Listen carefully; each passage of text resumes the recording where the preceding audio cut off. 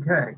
We have with us Lynn Buchanan. Lynn is the Executive Director of Problem Solutions Innovations based out of Algo Morado, New Mexico. For over 8 years, he participated in the Army's remote viewing program in Fort Lee, Meade, Maryland. He is the author of The Seventh Sense, Secrets of a Remote Viewing as Told by a Psychic Spy. Lynn, thank you for meeting with me. How are you? Okay, thank you for inviting me. Um, when did the Army put the remote viewing into the military?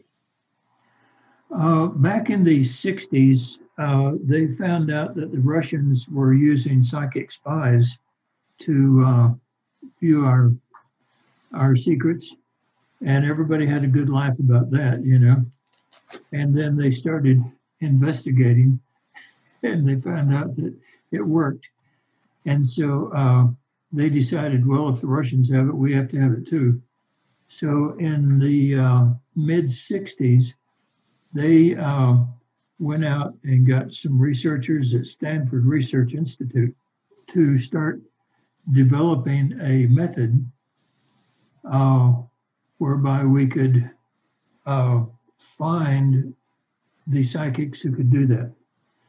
Well, one of the psychics they found said, why go out searching for people? I can train them. And that was a man named Ingo Swann.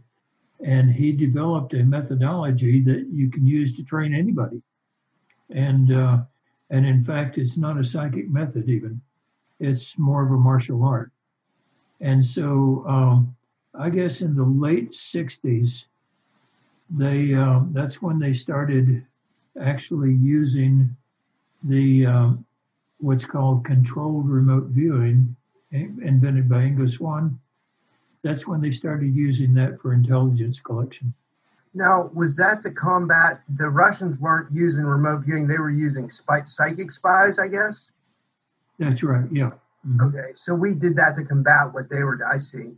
How did you get involved? This is one where the Russians actually did have it first. How did you get involved in the remote viewing program? They were still looking for people with abilities, and an event happened. I was at the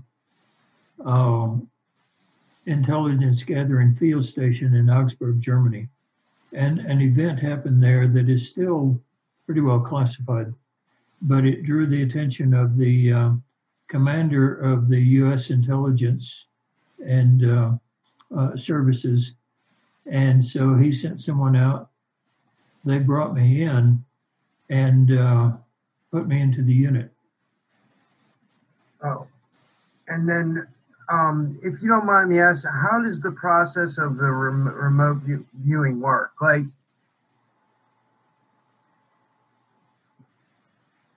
or how long did it take you to take? How long does it take or how does the process of remote viewing work? Okay. This answers both questions, actually. Okay. The thing is, it's a martial art, okay? And so you begin teaching someone by having them, wax on, wipe off, excuse me, and you start off by saying land, and they may draw a straight line. Then you say water, and they draw a wavy line and all that. And you do that repeatedly, thousands and thousands of times, until it becomes so boring for the person that they let their subconscious mind do it. And so then, after that becomes like a knee-jerk reaction, then they say, okay, I have a target here. What's at the target? And you say, well, I don't know what's at the target, but your hand makes the reaction. And you look at your hand, the pen that you've drawn a line with. You say, I don't know what's at the target, but I know there's some land and some water and something man-made because you've seen the lines that you've drawn. And that's the beginning of it. That can take sometimes months of training to do that. Then they start into what's called stage 2 of the training, where they teach you to use your physical senses, and they say, okay, you said there's land, water, and man-made. Focus on the land. Now describe it. And you start getting just vague impressions, just your imagination and all that. And you think this can't be real, but you have to write them down anyway. And so for sometimes months of training, they go through and they say, okay, you wrote down Sandy. And you look at the feedback and you say, but you were wrong. But you wrote down grassy too, and you were right. Now, analyze. How did you feel when you wrote down the wrong thing? How did you feel and you learn to actually talk to your own subconscious mind and listen to it. And the sort of definition is that your subconscious mind is a tin can here. Your conscious mind is a tin can here. And the training is the string that goes between that lets them talk to each other. Can I ask you a question? I didn't even write this question down, but I mean, do you develop other qualities from doing remote viewing so much? Do you tend to develop other psychic qualities by using your subconscious mind? It brings out the other qualities that you already have. Yeah. Mm-hmm.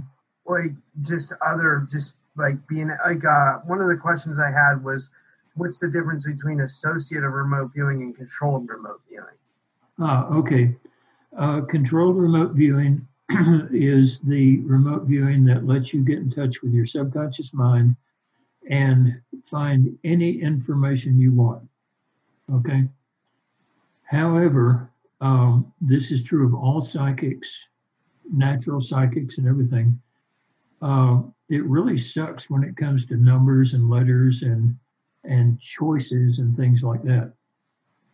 Associative remote viewing is a different type of remote viewing that is used to predict the outcome of an event which has a limited number of outcomes, such as such as who will be the next president? Will the baby be a boy or a girl? What is going to be the lottery number on the first ball? Things like that. Will the stock go up or down? Things like that. So ARV predicts the outcome of an event which has a limited number of outcomes. So you're able to predict the future? Sure. That's what it does. Predicts. Yeah. Now,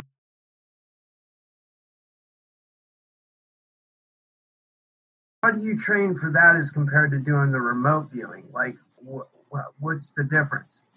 It's a totally different kind of training. The training is based on association. Okay. So numbers and letters and things like that and decisions are very hard to do. They're almost impossible for a psychic. So what you do in associative remote viewing is you say, okay, you've trained in remote viewing, and by keeping a database on your work and a track record, we find out that you're very good and very accurate at taste. Anytime you tell me there's a certain taste, we can depend on it. Therefore, let's say there's a football game this afternoon, okay? I come to you and I say, I have already set up a situation where if Team A wins, then this evening I'm going to give you a piece of candy. If Team B wins this evening, I'm going to give you a pickle. Okay. Now, this morning, I know that you're good at taste and predicting the future. You suck at choices, but I say mentally move to tonight and tell me what you taste. And the viewer says, oh, it's sour. I know who's going to win the game. I'd like to learn that because I'm a bettor. It's great. It works. It really does. And then what is remote influencing? Remote influencing is probably a bad, well, it's a proper name for it. It should be called remote persuasion. You learn the remote viewing and you learn to access people mentally. And we do this in the medical applications. We never try to heal anybody. We learn to access them at the subconscious level and teach them how to heal themselves. It's much more effective, you know. And anyway, the remote influencing is simply the process of accessing them at the subconscious level and then persuading them to do something. Excuse me. Persuading them to do something. And, you know, it's taking the healing thing and moving it to other things. Now, the thing is, excuse me, just like persuasion, you may persuade them to do something, and then 5 minutes later, nah. So you want to persuade somebody to do something, you may have to do 100 sessions before they'll actually do it. Okay. And this is a controlled thing where you're actually sitting with them and they know they're trying to be persuaded, but they have no idea. Yeah. So you're doing it in your mind. It's not control. It's persuasion. Okay. Wow, that's amazing. That really is amazing. Yeah, in your mind, you may feel that you've accessed somebody like that. Listen, if you haven't learned how to remote view, you're probably fooling yourself. Yeah. And then the last two questions I have for you. Have you ever remote viewed aliens and alien bases? Yeah. That's what I really want to talk to you about. Yeah.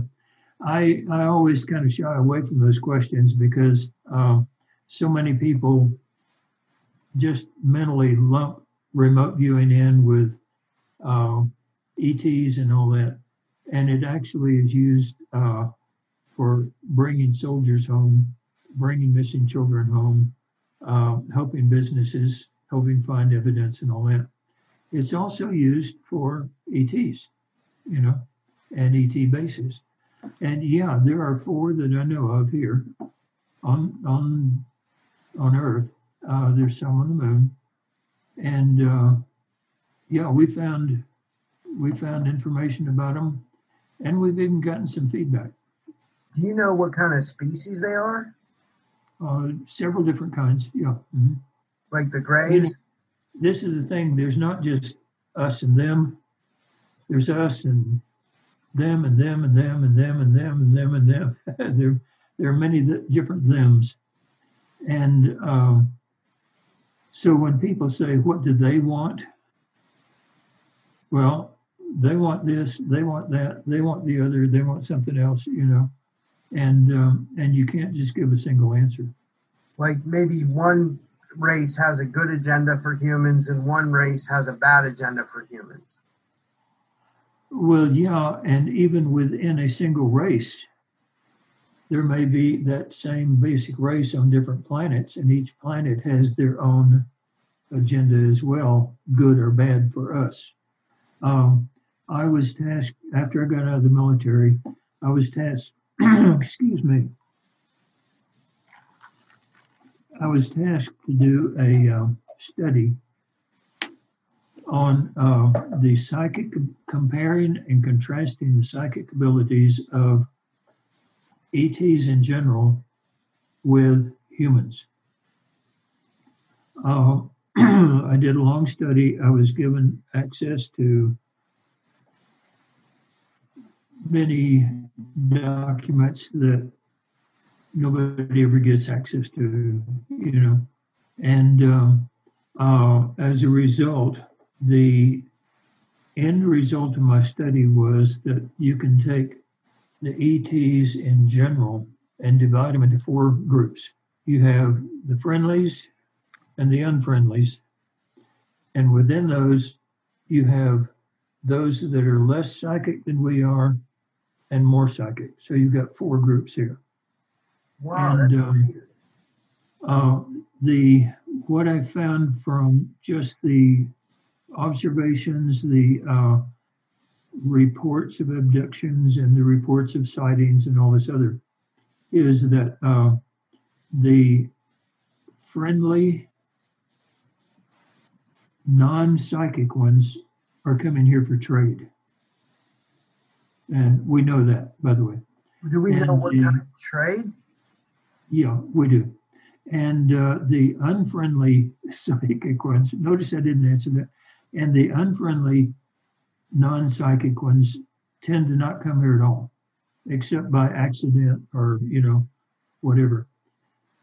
The friendly psychic ones want us to develop our abilities and are eager for us to develop our abilities, our psychic abilities.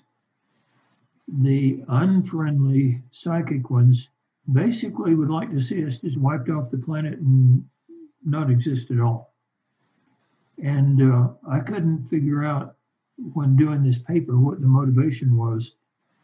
And there was this one incident report that I read where these guys were out camping and they saw this UFO coming.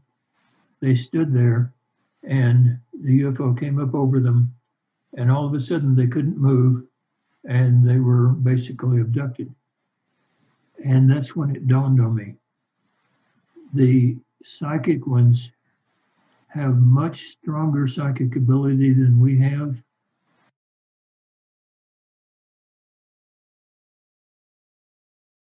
But they don't have any range. They have to be right over you,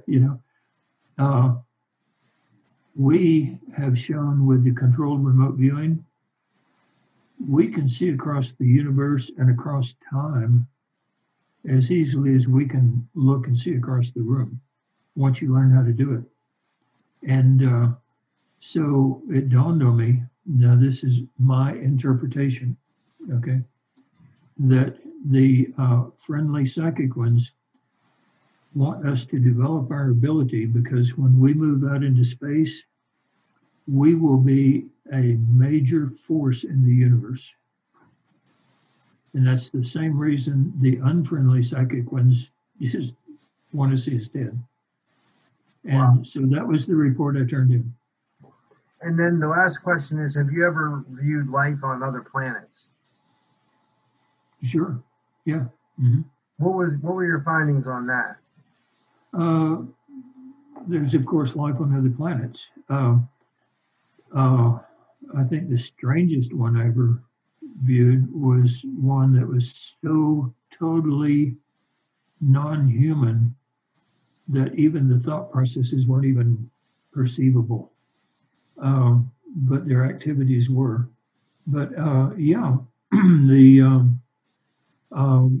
life on the other planets, we've done basically what's called area studies. Do you know what area studies are?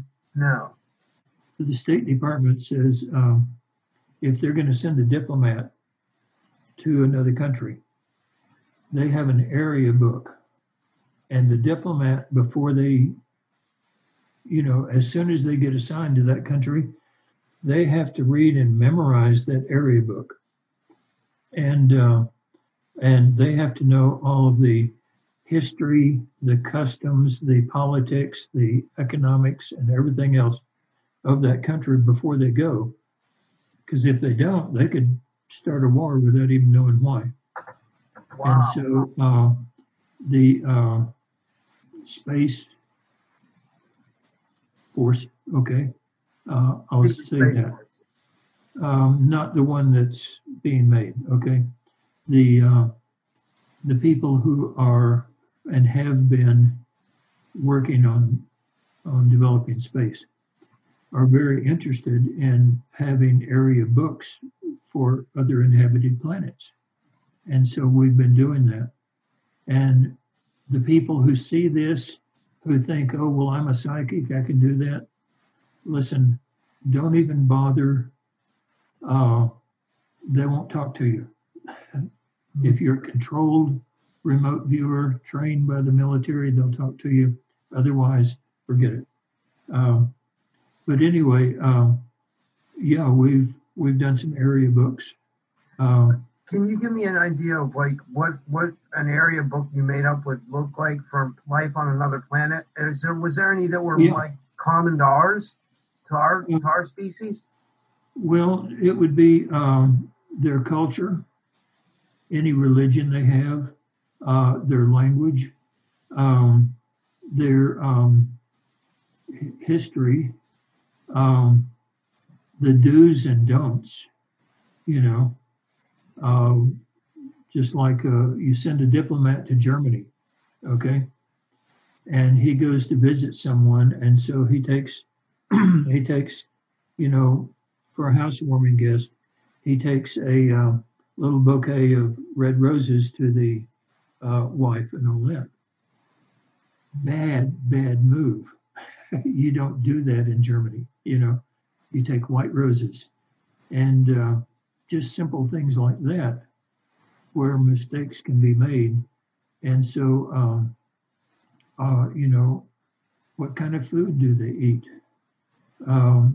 Things like this, all of the little things. What's the clothing? What are their habits? What are the do's and don'ts? Yeah. And so an area book is actually a very complex and comprehensive thing that you're not going to do in one sitting down and saying, I'm doing a session. It takes thousands of sessions.